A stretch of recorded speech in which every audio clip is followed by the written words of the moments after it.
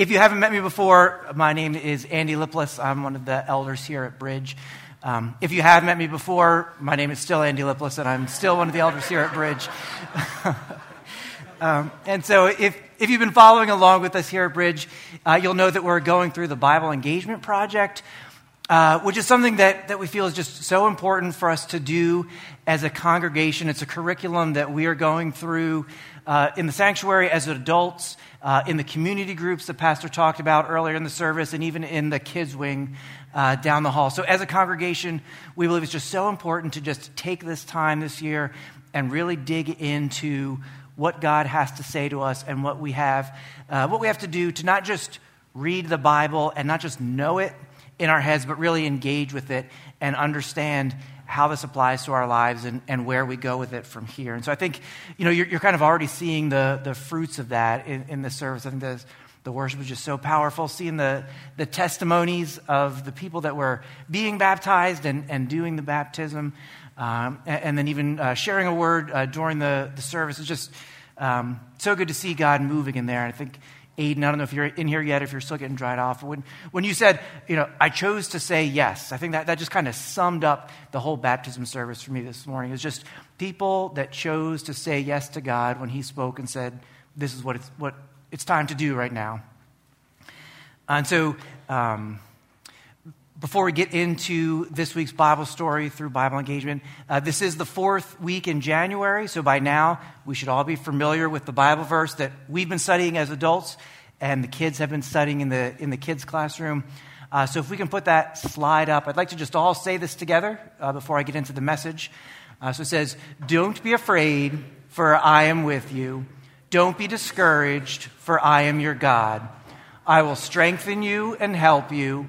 I will hold you up with my victorious right hand." Isaiah 41:10.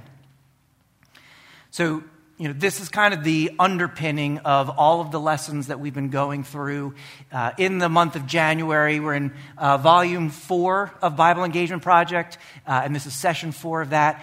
And throughout Volume 4, we have learned about Samuel, who was the boy who lived in the tabernacle with the high priest Eli, and God audibly spoke to him. And then we learned about how God called Gideon, the weakest member of the weakest tribe of Israel, to lead his nation as God delivered them from the Midianites. Last week we heard about the story of Ruth and Boaz and how God can take these broken situations that just seem helpless to the people that are in the middle of it, and He can restore that, and He can take a situation that seems like it can't be fixed, and He can make it into something beautiful, as we see Ruth, this widow in the Old Testament, become part of the lineage of Jesus all the way into the New Testament. And today what we're going to be talking about is the fact that we are set apart for the King. And so if you want to start turning in your Bibles, we're going to be eventually in 1 Samuel chapter 8. So if you want to start to turn there, I'll just kind of set the stage for what's going on here. So if you remember Samuel from the very first Sunday in January, he was the little boy, grew up in the tabernacle, and God audibly spoke to him and gave him a message that he had to relay to Eli, the high priest, letting Eli know that he and his sons were going to be punished for the disobedience that they had shown. And now at this point in the story, Samuel is all grown up. He's an old man, actually, at this point. He had been a judge of Israel, got to the point where he is essentially retired from that role and has had his sons now taking over and trying to lead the nation of Israel. And his sons are falling into some of the same traps and some of the same patterns of disobedience that we had seen in Eli's sons earlier on in the story.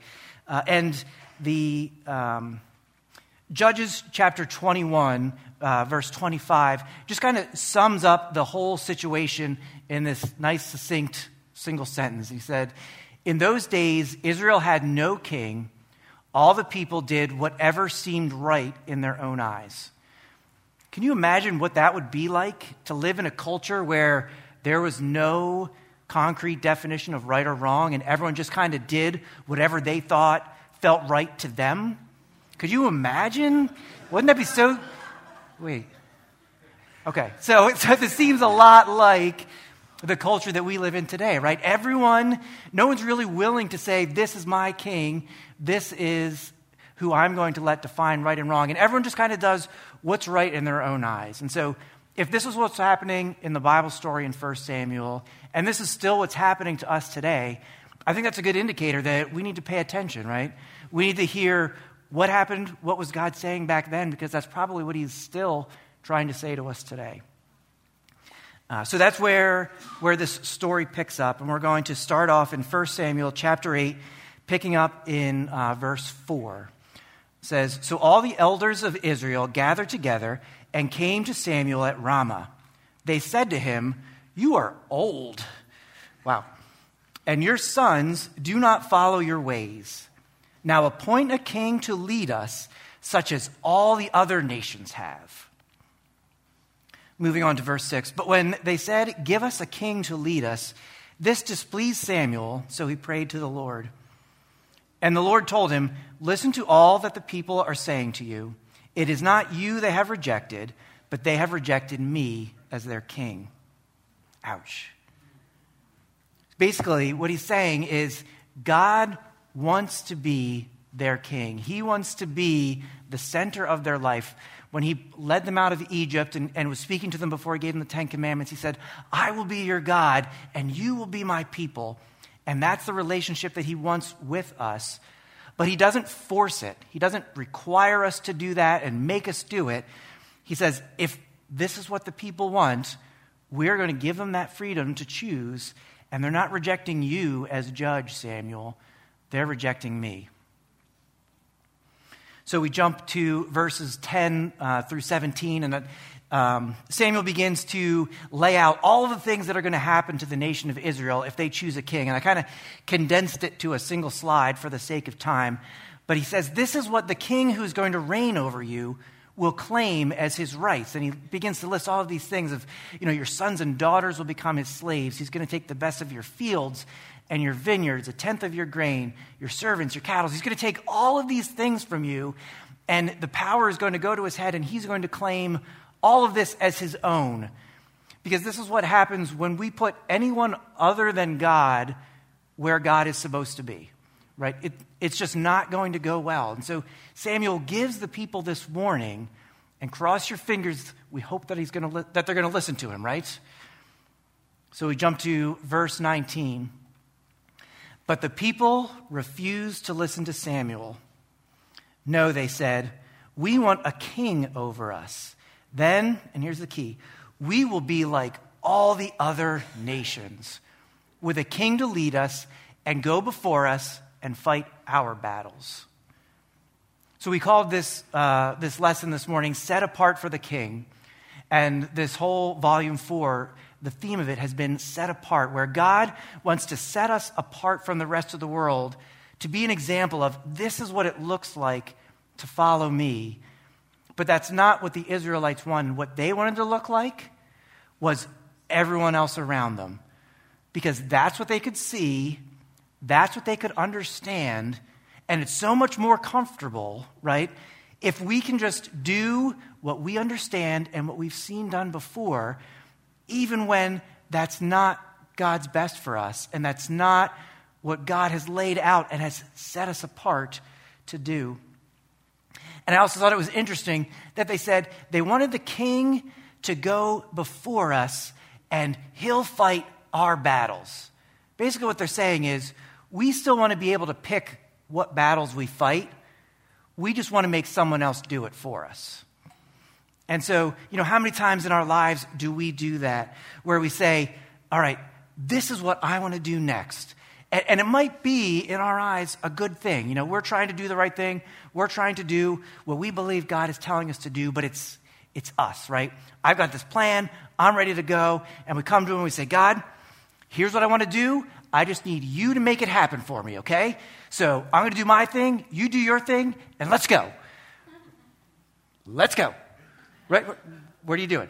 And so, we think we want to pick the battle, and we just want to take God and put him in front of us and say, go fight this for me. And I have a confession to make. This week, as I was planning this sermon, and I was praying about it this past weekend, I was convicted that I had done the exact same thing putting this message together. And so I was convicted of this in my prayer time, and I was thinking, how do I kind of explain what went through my head? And I think, if this had been an audible conversation between me and God, like what Samuel had heard God speak, what we learned about a few weeks ago, I think it would have sounded like this. It would have been like, God, here, I made this sermon for you, and I want you to use this. You can use this. I made it, and you can use this to speak to your people. And he was like, this is the first time I'm seeing this. Can I take a look at what you did? And if we could put that next slide up, this was going to be my theme. It was going to be, you can't fix spiritual problems with human solutions. And I had a nice cute little graphic of a hammer and a screw. And he's like, oh, yeah, that's good. Did you do that all by yourself? I was like, yes, I did. He's like, I know that's actually the problem. And he said, see, I don't want to just be the solution to your problems. I want to be the king of your life. And I was like, ooh, that's good. Do you mind if I use that? He's like, well, I was kind of hoping you would. Yeah. And so this morning, that's kind of what I want to share with you. And like I said at the beginning when I first came up, I feel like a lot of this has already been demonstrated for us this morning, right? We saw 4 people in that tank say, I'm done with picking my battles and just trying to convince God to fight them for me. I'm done with trying to do this on my own. I choose to make God the king of my life. And in just a few minutes, we're going to be honoring the Firs, and we're going to kind of see what that looks like as people walk that out. I mean, the baptism, that's towards the beginning of your journey, right? You accept Jesus, you get baptized to proclaim it to everyone that this is the path that I'm walking down. Jesus is my king. And there's going to be times when you walk down that path, and it's going to be scary because you want to have it all figured out, right? Just like I had my sermon all written a week ahead of time, so I was going to be prepared. But we still need to be willing to let God say, hold on, I still have more work to do before we take this next step. And you may not know what it's going to look like, but you just need to trust me.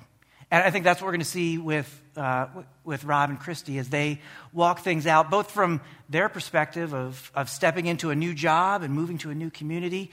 They don't know exactly what it's going to look like, right? But they just have to trust that God is going to be with them and that He's got plans for them that may be different from the plans they may have penciled in paper. And from our perspective at Bridge, we're still trying to figure out, well, what exactly does this look like as we now have to backfill a second pastoral position? And how exactly is this going to go, God? And Trish, if you could come up and start to play for us. I'd like to encourage you this morning that I can tell you exactly what's going to happen next. And actually, earlier this morning, you already told me exactly what's going to happen next. And it's our faith verse. If you can put that slide back up. Don't be afraid, for I am with you. Don't be discouraged, for I am your God. So what's going to happen next as we explore this new stage? Here's what's going to happen next. God is going to strengthen us. God is going to help us. God is going to hold us up with His victorious right hand. Everything else that goes on or doesn't go on, those are just details. But this morning, what I want you to be encouraged with, what I want you to take comfort in, is no matter what it looks like, no matter what that path looks like that we walk down, when we choose to let God set us apart, and when we say, you are the king of my life, we have this promise to rest on, this verse that we have been memorizing and working on for the past 4 weeks. We don't have to be afraid, for we know God is with us. We don't have to be discouraged because we know the one that is with us is God, and He's going to strengthen us and help us and hold us up, and He's going to have the victory with His mighty hand. And we saw on the previous slide the 2 different crowns, right? A royal crown and the crown of thorns. And I think that's a good picture of kind of what we get in our minds of what a king is supposed to look like, and the image that God wants to give us of what it actually looks like, what our King actually looks like. And I think, if you read the New Testament, when Jesus came to earth, and the Jewish people, they were so excited because they believed that Jesus was going to be a human king of a natural kingdom, and he was going to overthrow the Romans. So they pictured him wearing that crown you see on the right, overthrowing the Romans. But Jesus doesn't put that crown on. He puts the crown of thorns on. And he says, don't worry about the Romans. I'm not conquering them. I'm conquering sin, and I'm conquering death.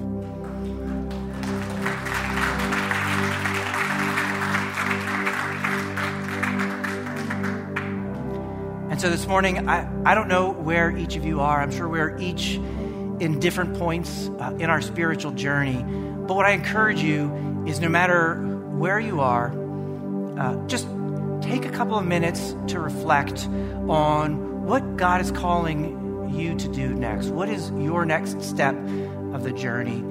And we're not going to do an altar call at this time. I just want you to kind of take a couple of minutes at your seat. And if you could put those two reflection questions up on the screen. There's two things I'd like you to think about this morning. First of all, who is the king of my life? If you have never made the decision to give your life to Jesus and to say, like we heard those being baptized say, that I believe that Jesus is the Son of God, I believe that he died and rose again, and I choose to follow him for the rest of my life. If you've never made that decision, this is your opportunity this morning. We talk about waiting on God and waiting for things to happen. This is one of those things that we don't have to wait for. We don't have to wait for God to call us to salvation and say, all right, now it's time to come to me. Because he called us thousands of years before we were born. He said, come to me, all you who are weary and heavy laden, and I will give you rest. So if that's you this morning, maybe that's the step that you need to take next, is just say, Jesus, I'm choosing to make you the king of my life.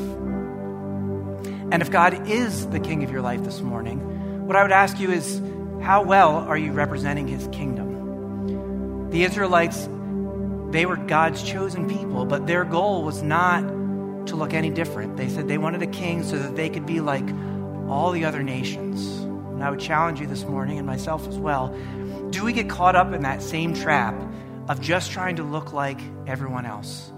We don't live in a monarchy. We don't choose a physical king, but we do get involved in politics. Do we put all of our hope in, if we can just get the right candidate into office, he'll make everyone else do it the right way? Or are we choosing to still be involved, still set an example, but know that ultimately God is the king and that he's in control? Do we get just as cynical and jaded as the people around us? Or do we live a life that when people look at us, they say, there's something different about her. There's something different about him, and I want what they have. Are we living a life that sets us apart for his kingdom? I heard a good analogy this past week as I was listening to a podcast.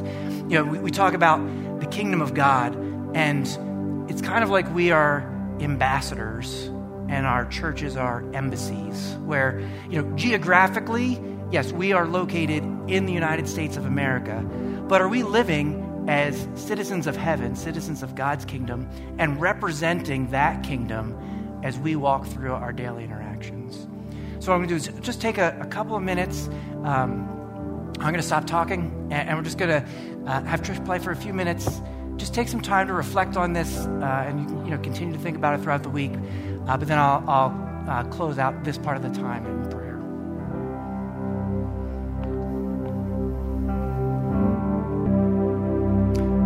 Father, we just give the rest of this time to you, Lord.